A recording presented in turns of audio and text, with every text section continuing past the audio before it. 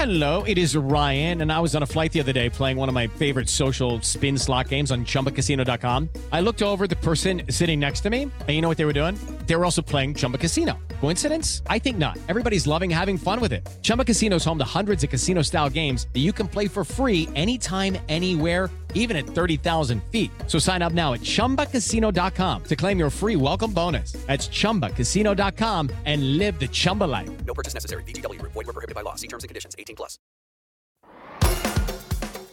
Hello, everybody. I am Lucia Matuonto, and welcome to the Relatable Voice podcast, a talk show where my guests and I talk about relatable everyday situations, books, and the environment we live in. Remember to subscribe and follow the podcast on social media so you can be notified when a new episode is available. Let's begin. Welcome back to another episode of the Relatable Voice. Today we are headed to Georgia to speak with Jeff Bernier.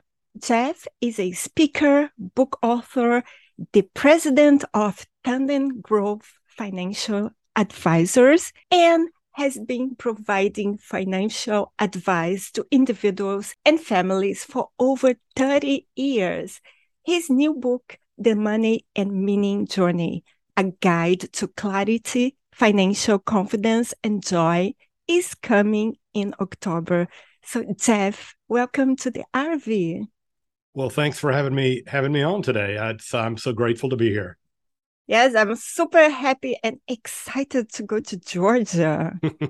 Yeah, Georgia's great. Could be a little warm, but fall is here, so it's all good. And you've lived in Georgia your whole life. Is that correct? That is correct. I grew up in South Georgia and been in Georgia my whole life. That is correct. This is my first time visiting. Jeff, I'm curious to know, what is something people must do when visiting Georgia? Oh boy, that's a tough one.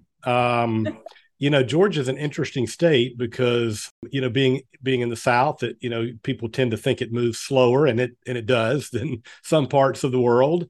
Atlanta is, the big metropolis, so there's a lot to offer in Atlanta with arts and theater and things like that. But we have mountains, so we have beautiful landscapes and mountains in the north part of the state. We have the coast over on the Atlantic, which is beautiful. And then of course I'm a little biased. I enjoy South Georgia too, rolling, farmlands and a slower pace. But it's a tough question. I think I think if I had someone that was coming to Atlanta, I guess it depends on their interest, but there's a lot of good history in Atlanta. Of course, the civil rights movement was big here with Martin Luther King's home church downtown is really a neat place to visit. And Coca-Cola founded here. So the world of Coca-Cola is a great place. And I'm a football fan. So the NCAA's Hall of Fame, Football Hall of Fame is here. So those are some things you might check out while you're here. And what about food? Oh, food. Well, it's Atlanta's an interesting city because a lot of people move here from other places, and it's a very international city. The state, maybe not as much, but Atlanta certainly is. So there's all kind of food in Atlanta from all the melting pot of all the backgrounds. But you can never go wrong with some good Southern food. There's a place called Mary Mac's that's been here for 100 years. That's just good soul food, if you will, yeah. If you want Southern fare. I love Southern food. So what is your favorite thing about living there?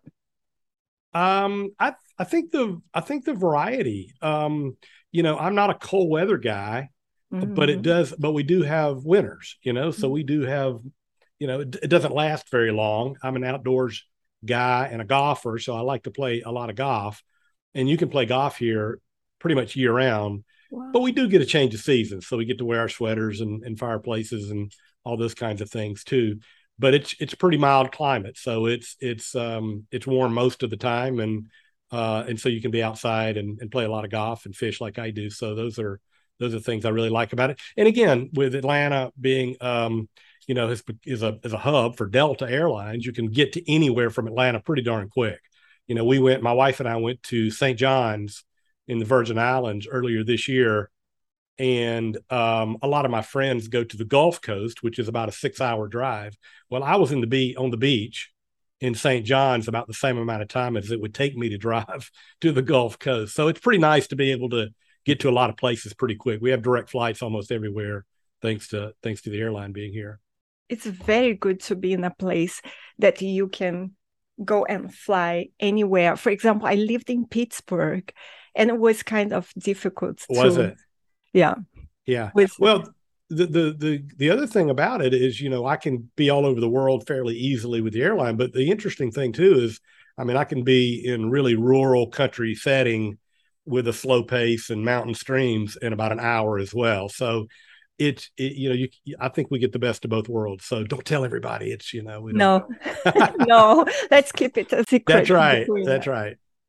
And Ted, in your prep notes, you mentioned that you are passionate about being an independent advocate. Right. What happened in your career that fed this passion? Yeah, well, I'm obviously in the wealth management business, so we help people manage their financial affairs and build comprehensive financial plans and plans to fund their dreams. And our industry, the financial services industry, has largely been an industry that manufactured financial products to sell to the consumer. And I met an individual when I was in college who was a certified financial planner that impressed upon me the value in planning. And so I started my career with a firm that I was with for 17 years, building a financial planning practice inside of a larger organization. And but it was a traditional financial services company. And so why I always acted like a fiduciary, which essentially means that you're acting in your client's best interest, there was always pressure to use particular products or services because they were higher margin for the company. But I rejected that. I just always thought that if we helped enough people meet their financial goals, we would be just fine financially. We would be compensated fairly, and that was true. But what happens in that world is if you survive long enough and you're a good guy or gal, after some period of time, they'll give you an award for being a leader, I guess. And in 2002, it was my time to get the award. And we were in San Francisco. My wife and I were in the hall. It was the boondoggle, like the annual trip. And like 5 minutes before I was going to get this award, the president of the division that my group was under came up to me and asked me about one of the companies that we used. And I thought they were a great organization. I said, they're ethical, they're professional, they do a great job for our clients. And he was very frustrated. And he basically said that, well, we're probably not going to allow you to use this firm anymore because they won't pay for the trip. They won't pay for a booth. They won't. And I felt like a total fraud. I was going to get on the stage. They were going to tell everybody how great I was and give me some kind of goofy medal or plaque. And my wife was going to get flowers. But I disagreed with the way that they serve clients because I thought the client was the center and not the products and so we got through the ceremony and we got back up at the room. This was in 2002. And I basically just drew a line in the sand and told my wife, I said, we've got to make a transition to be more of an advocate for the client and not be so beholden to the companies that, have particular agendas. And now I get it. I mean, there are some great people that work in that world. But for me, I really wanted to be free to serve clients wherever it took us, regardless of the whoever manufactured the product, so to speak. And then you decided to start your own financial advisory firm. Correct. Because of this. That's right. Well, so I've always believed in the value of financial planning, building plans that help people address a whole host of financial matters, cash flow and tax and estate planning and investment management and behavior, trying to figure out how to have healthy behavior around your finances. And I built that within that firm, but I just felt constant pressure that I couldn't really be the advocate I wanted to be for my clients. So once this happened, I drew a line in the sand and we started Tandem Growth Financial Advisors in 2003. And so that was the idea, to try to be a true advocate for the client and work in their best interest, regardless of where it took us.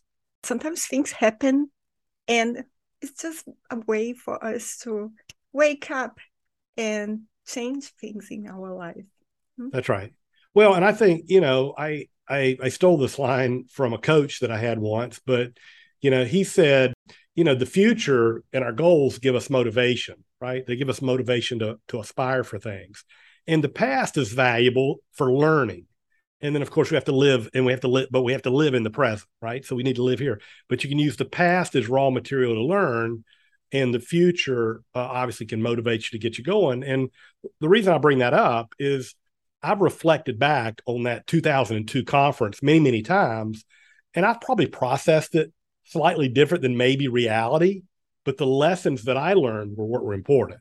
And so we can go back. I think the value for all of us is we can use our history to learn things even long after we've already done them, which can be helpful. Totally. And Jeff, I'm not well versed in the financial world. So what do you think makes your company Tandem Growth different from other financial firms?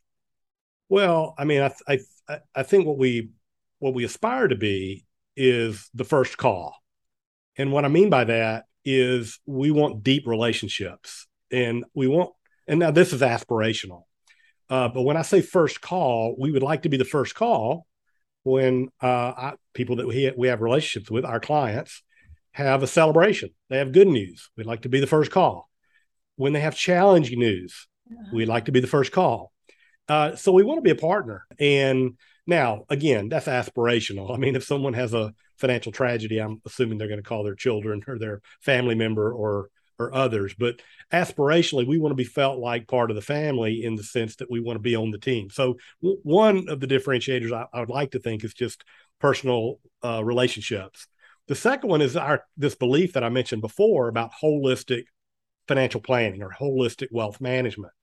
Our industry has evolved over the years where large financial services companies have figured out that the investment management side of our business, which is critical to the consumer, it looks very commoditized. It's hard to tell one from the other.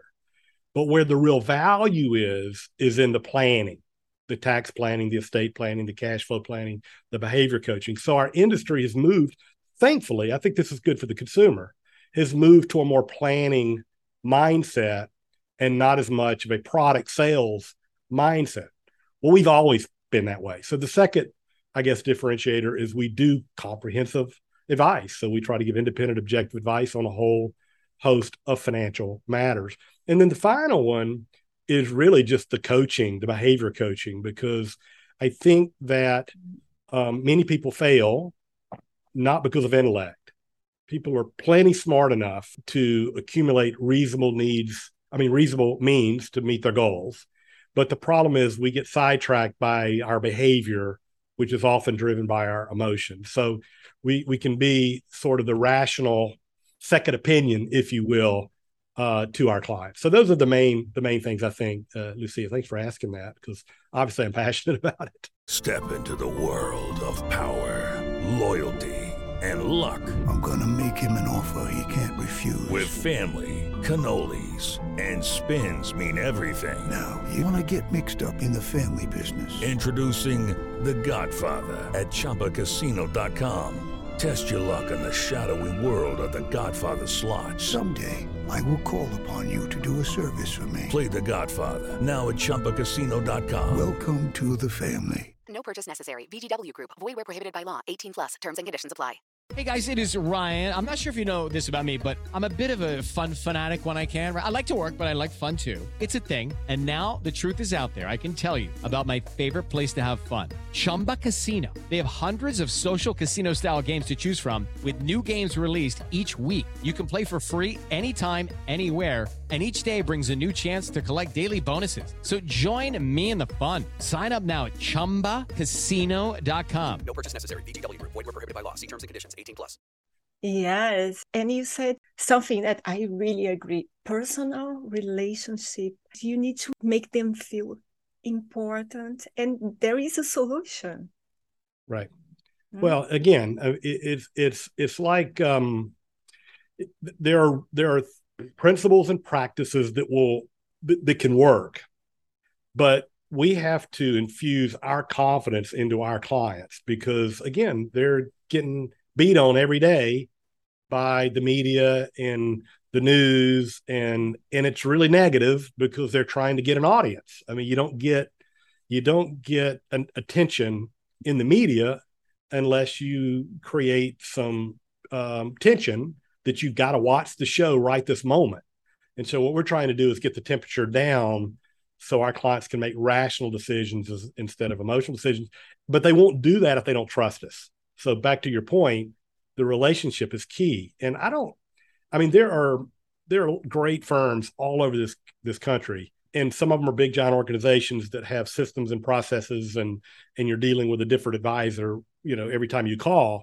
And those aren't bad. They're making our industry more accessible to more people. But I just believe that if you don't have a trusting relationship with an advocate, it's difficult to remain confident, especially in these noisy, challenging times that we are always seem to be in. And Jeff, what do you think is the most common financial mistake people make? Well, I think it's really what I just said. I deal mostly with people who are transitioning to the second act of their life. So act one is they built up some measure of financial success, and they're trying to make sure they can transition to act two and have meaning and purpose and joy. Some people call act two retirement. But I think broader, because you've got to have purpose and a reason to get up every day. And so you may not be working for a paycheck anymore, but you've got to have a purpose.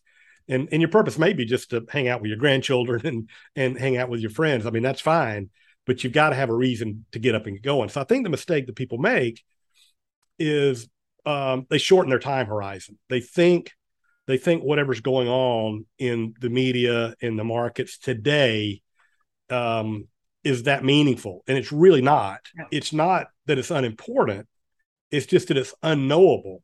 And so my typical 60-year-old or 62-year-old new retiree has 30 years of life expectancy, roughly. And so it's important to have a good strategic plan where you take advantage of the probability. So you have an evidence-based approach where you have a high probability of success over time, but you go relax and enjoy your journey. I mean, you don't have to be watching the financial news constantly or reading the paper every day, cover to cover, because it's not actionable. It's interesting. It's not that it's not important.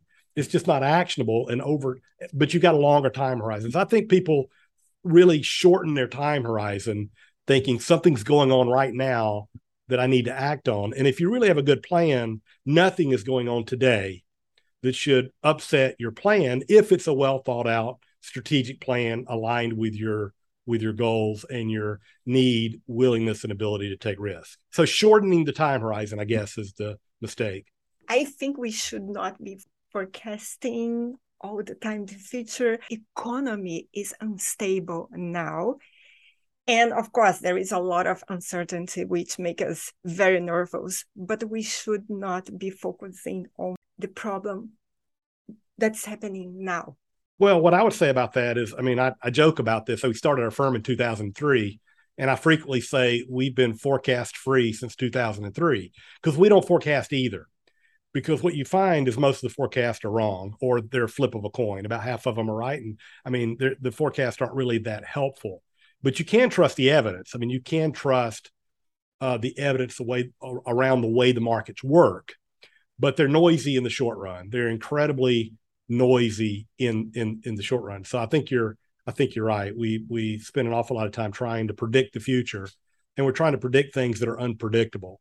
And it is a challenging time, but there's always challenges. And I'm an optimist. If you look around the globe today, more people are living under shelter and have clean water, and are living at least a subsistence lifestyle better than any time in history. And so I think it's easy for us to forget about the progress that we're making, or have made. And so I'm an optimist about the future. I'm not a pessimist. Clearly there are challenges. I mean, there are things we have to deal with, and we have to be adults about it and face them, and address concerns and challenges that we have in the here and now. But life's pretty good for most people around the world, more so than it's maybe ever been in history. We just wouldn't know it because we've got 24/7 media telling us how bad it is. Yeah. So we'll watch the show or buy the solution. I was in need to hear to this positivity, Jeff. Thank you. Thank you. Yeah, I think John Templeton was a famous investor, and he always said the four most dangerous words in investing is "it's different this time," because he says it's never different. The circumstances are different, but people are similar. And my corollary is "this too shall pass." So this again, I believe whatever challenges is going on, or if things are going really well, this too shall pass. I mean, markets are cyclical and noisy. Exactly. And Jeff, you've published a book entitled The Money and Meaning Journey, a guide to clarity, financial confidence, and joy. So you keep doing amazing things. And can you tell us what inspired your book and what is the story behind it?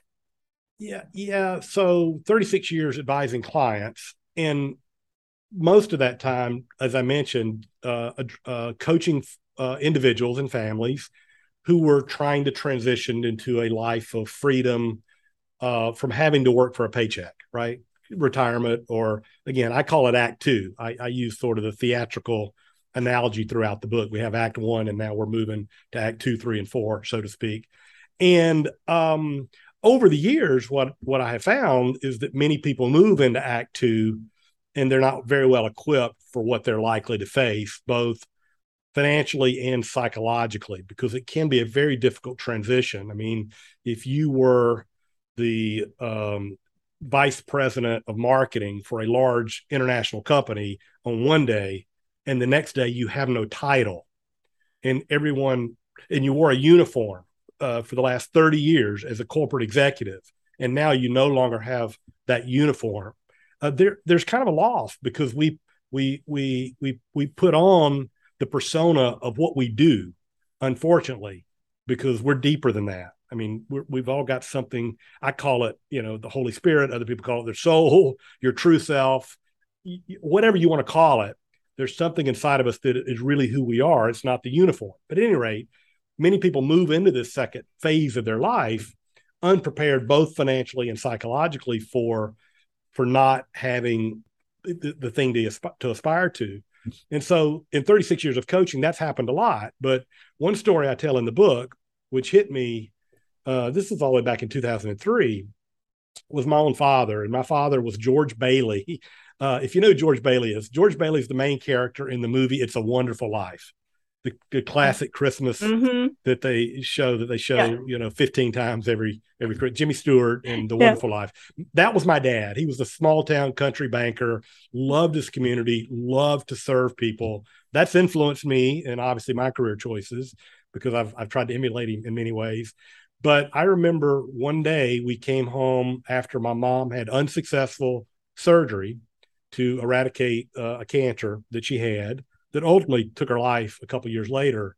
We came home that day, and my dad told me that particular day was one of the 3 worst days of his life. And he told me one of the other 3 was the day he retired. So that really had an impact on me, that a time that you would think would be joyful.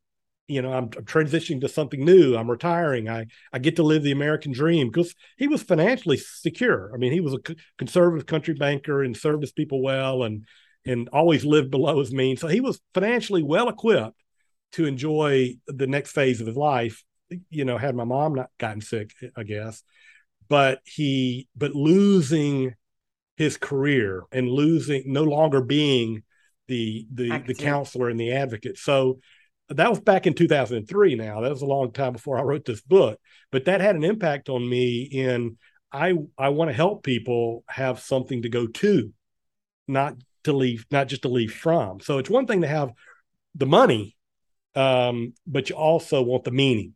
And so that's what the money and meaning is about. It's how do we marry the purpose and dreams and what makes your heart come alive, the things that you're really passionate about doing in Act Two, with the financial tools to give you the freedom to go do it. So that's what the money and meaning journey is really all about, trying to combine those two. Mm-hmm. And you tell some more stories in your book. It's nonfiction. Is that correct? That is correct. I hesitated with some of this, but it's, some of it is a memoir. I mean, I expose myself more than maybe I should have, but I was just thinking if it helps someone, my story might be helpful. And so, and for an example, for the first part of my career, I told you I got into the large financial services company and I became the paper mache guy. I wore the uniform and I talked the talk and in reality, what I should have done is just be me, just help people, serve people, tell the truth. But instead, I thought I had to drive the expensive car and wear the expensive suits that I couldn't afford and coaching people 30 years older than me and trying to fake it, sort of fake it till you make it, if you will, as opposed to just being authentic. I talk in the book a little bit about, figuring out what your why is, and I borrowed some of that language from Simon Sinek's great work and Start With Why, but figuring out what your why is, because if you know what you believe, you'll attract people who believe what you believe. But I didn't know that. And so I went through a period of time in the first part of my career where I was a chameleon. I would change colors based on the individual across the table from me. And it was really unfulfilling. So the book, I do tell some stories in the book, both about my personal life and things that I went through as I've kind of gotten better at now. And this is a work in progress. I mean, I still struggle with the exact same challenges I discussed. So the hero in the book is this mid to late career professional who's trying to transition and into the second act, right? That's the hero. But in many ways, I'm right there with him. I mean, I'm wrestling with the same thing. So I've tried to be really transparent about my journey, not be a know-it-all, and recognize that this is just an amalgamation of 36 years of coaching clients and a lot of research and training and passion for learning about these issues. So yeah, there are quite a few stories, both memoir and other. Are you working on anything at present that you would like to share with us? Yeah, I thought about that when you kind of prepped me a little bit for our conversation today. And I think the first one is what we're doing right here. I mean, this is new to me. I mean, I've been in the E-Myth, Gerber's great book about how to build successful enterprises. He talks about, there's a difference between the entrepreneur and the professional. The professional does the work and the entrepreneur runs the enterprise, right? Mm-hmm. And I've been both. I'm an entrepreneur and I'm a professional serving clients, but I've never been an influencer. I've never been out in the marketplace and tried to share these kinds of messages to a broader audience. And I just decided as I moved into my second act, this is what I wanted to do. I wanted to try to share these messages because there's three things I'm passionate about sharing. One is this whole idea around money and meaning together. So you have a joyful second act. So that's one of the three things I love talking about and teaching and coaching. But moving into this is new because I've just been serving clients and running an entrepreneurial business. The second thing I'm passionate about sharing a message on is, again, some of the things that we touched on today about behavioral coaching, making sure people make healthy investment decisions or financial planning decisions based on what matters most as opposed to, and what they can control as opposed to the fad of the day. So behavior coaching. And the third thing is really about what I call evidence-based investing, because I think a lot of people are making a lot of investment mistakes today that through an evidence-based approach they might avoid. So what I'm working on is how do I talk more about this to broader audiences who may never be clients of my firm, but it may be helpful. It may be helpful to them. So that's my new thing. I'm trying to do that. At the same time, serve clients with excellence. I love the work that we do. I have no plans to leave my day job, which is to serve clients, and to run the organization that I have now. Now I've transitioned a lot more of the day-to-day to other people in the firm who are actually better at most of it than I am. So those are the two things, just trying to make our enterprise better, to serve our clients better, but at the same time, share this message to a broader audience that I think might benefit from it. Wonderful. So no retirement at all? Not now. So I have a friend and a consultant to our industry called Mitch Anthony. He wrote a fantastic book called The New Retirementality many years ago, and it's on like the 6th edition probably. But he defines work as anything that gives me meaning and creates value for others. And by that definition, I'll work forever. I mean, I want to create value for others and have meaning in my life. And whether I get paid for it or not is kind of immaterial. I think that as you serve people, you get compensated one way or the other, either through psychic compensation or currency. There's a guy named Rabbi Daniel Lapin that calls money certificates of appreciation. So, you get certificates of appreciation by serving people. But I like Mitch Anthony's definition. So if you define work as anything that gives me meaning and value to others, I hope to do that forever. This is so amazing when you can do things for others. And this is very rewarding, don't you think? Yeah, I mean, that's part of what I discovered. And I think others have discovered. I mean, I'm not the first. I mean, I'm just latching on to other people but it's interesting. The beach houses and the country club memberships and the European vacation, those are all wonderful things, because I think we should carpe diem, right? Enjoy the journey, seize the day. I mean, that's what God wants us to enjoy his blessings fully. But I think real meaning comes from helping other people. And again, I'm fortunate because I get to do that in my vocation. Other people have to look for other ways to do it, but you can do it just by being a good friend. I mean, you don't have to, it doesn't have to be anything, it doesn't have to be complicated. So, but I think you're right. To the extent you help other people, it does give you joy.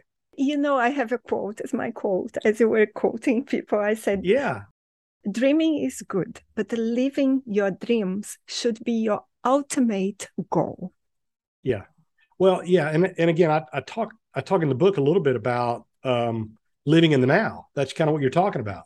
Living in the now, enjoying the day. It's precious. I mean, you may not have tomorrow, and we all know stories that sadden us because people didn't get to be what they had hoped they were going to be in the world. But living the day and enjoying the day is so important. So yeah, I mean, I love your quote about dreaming, because dreaming is awesome, but we can future trip.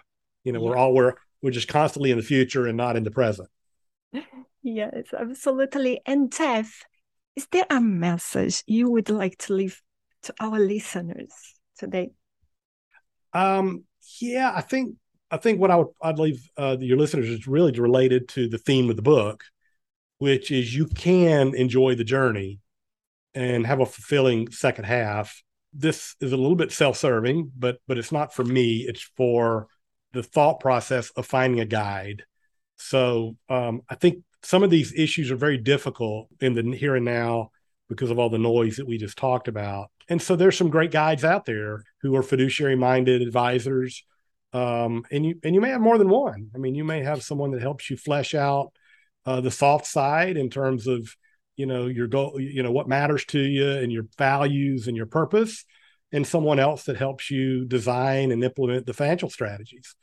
But so I guess the encouragement is, again, in the United States, we have the ability to create financial security for ourselves with just a few simple principles and practices, but they're difficult. So you can do it through a systematic process. And then I just want to, so I'm encouraging planning, I guess, and I'm encouraging finding a guide or a series of guides that can help you. And I'm hoping the book can be a starting point. I mean, the book is really designed to be a workbook or a guide to get you started. And then if you want to go deeper, there's some suggestions on ways to go deeper. Thank you for your advice. And where can our listeners find you and, of course, your book? Yeah, well, the easiest way is to just go to my website, which is jeffberniereauthor.com. So that's JEFFBERNIER, author, AUTHOR.com. And you can email me. I'd love to hear from you at hello@jeffberniereauthor.com. You can check me out on Twitter at BernierJeff. And I'm on LinkedIn and all the other usual suspects, but jeffberniereauthor.com and hello@jeffberniereauthor.com are probably the easiest way to check me out and check out the book. Wonderful. And Jeff, you are going to be featured on our e-magazines also. Wonderful. So you'll be on the Relatable Voice magazine, Brand Education, and wordauthors.org. So I just want to say thank you very much. I learned a lot from you. I'm sure our listeners will love it. And I will be super happy if I have to visit you again. Yeah, well, thanks for visiting. It was a great ride. Thank you. If you enjoyed this episode, be sure to subscribe so you'll be notified when the next one is posted. Please rate this podcast and share it with your friends. Thank you for listening, and remember, relationships don't exist. Relating does. Until next time.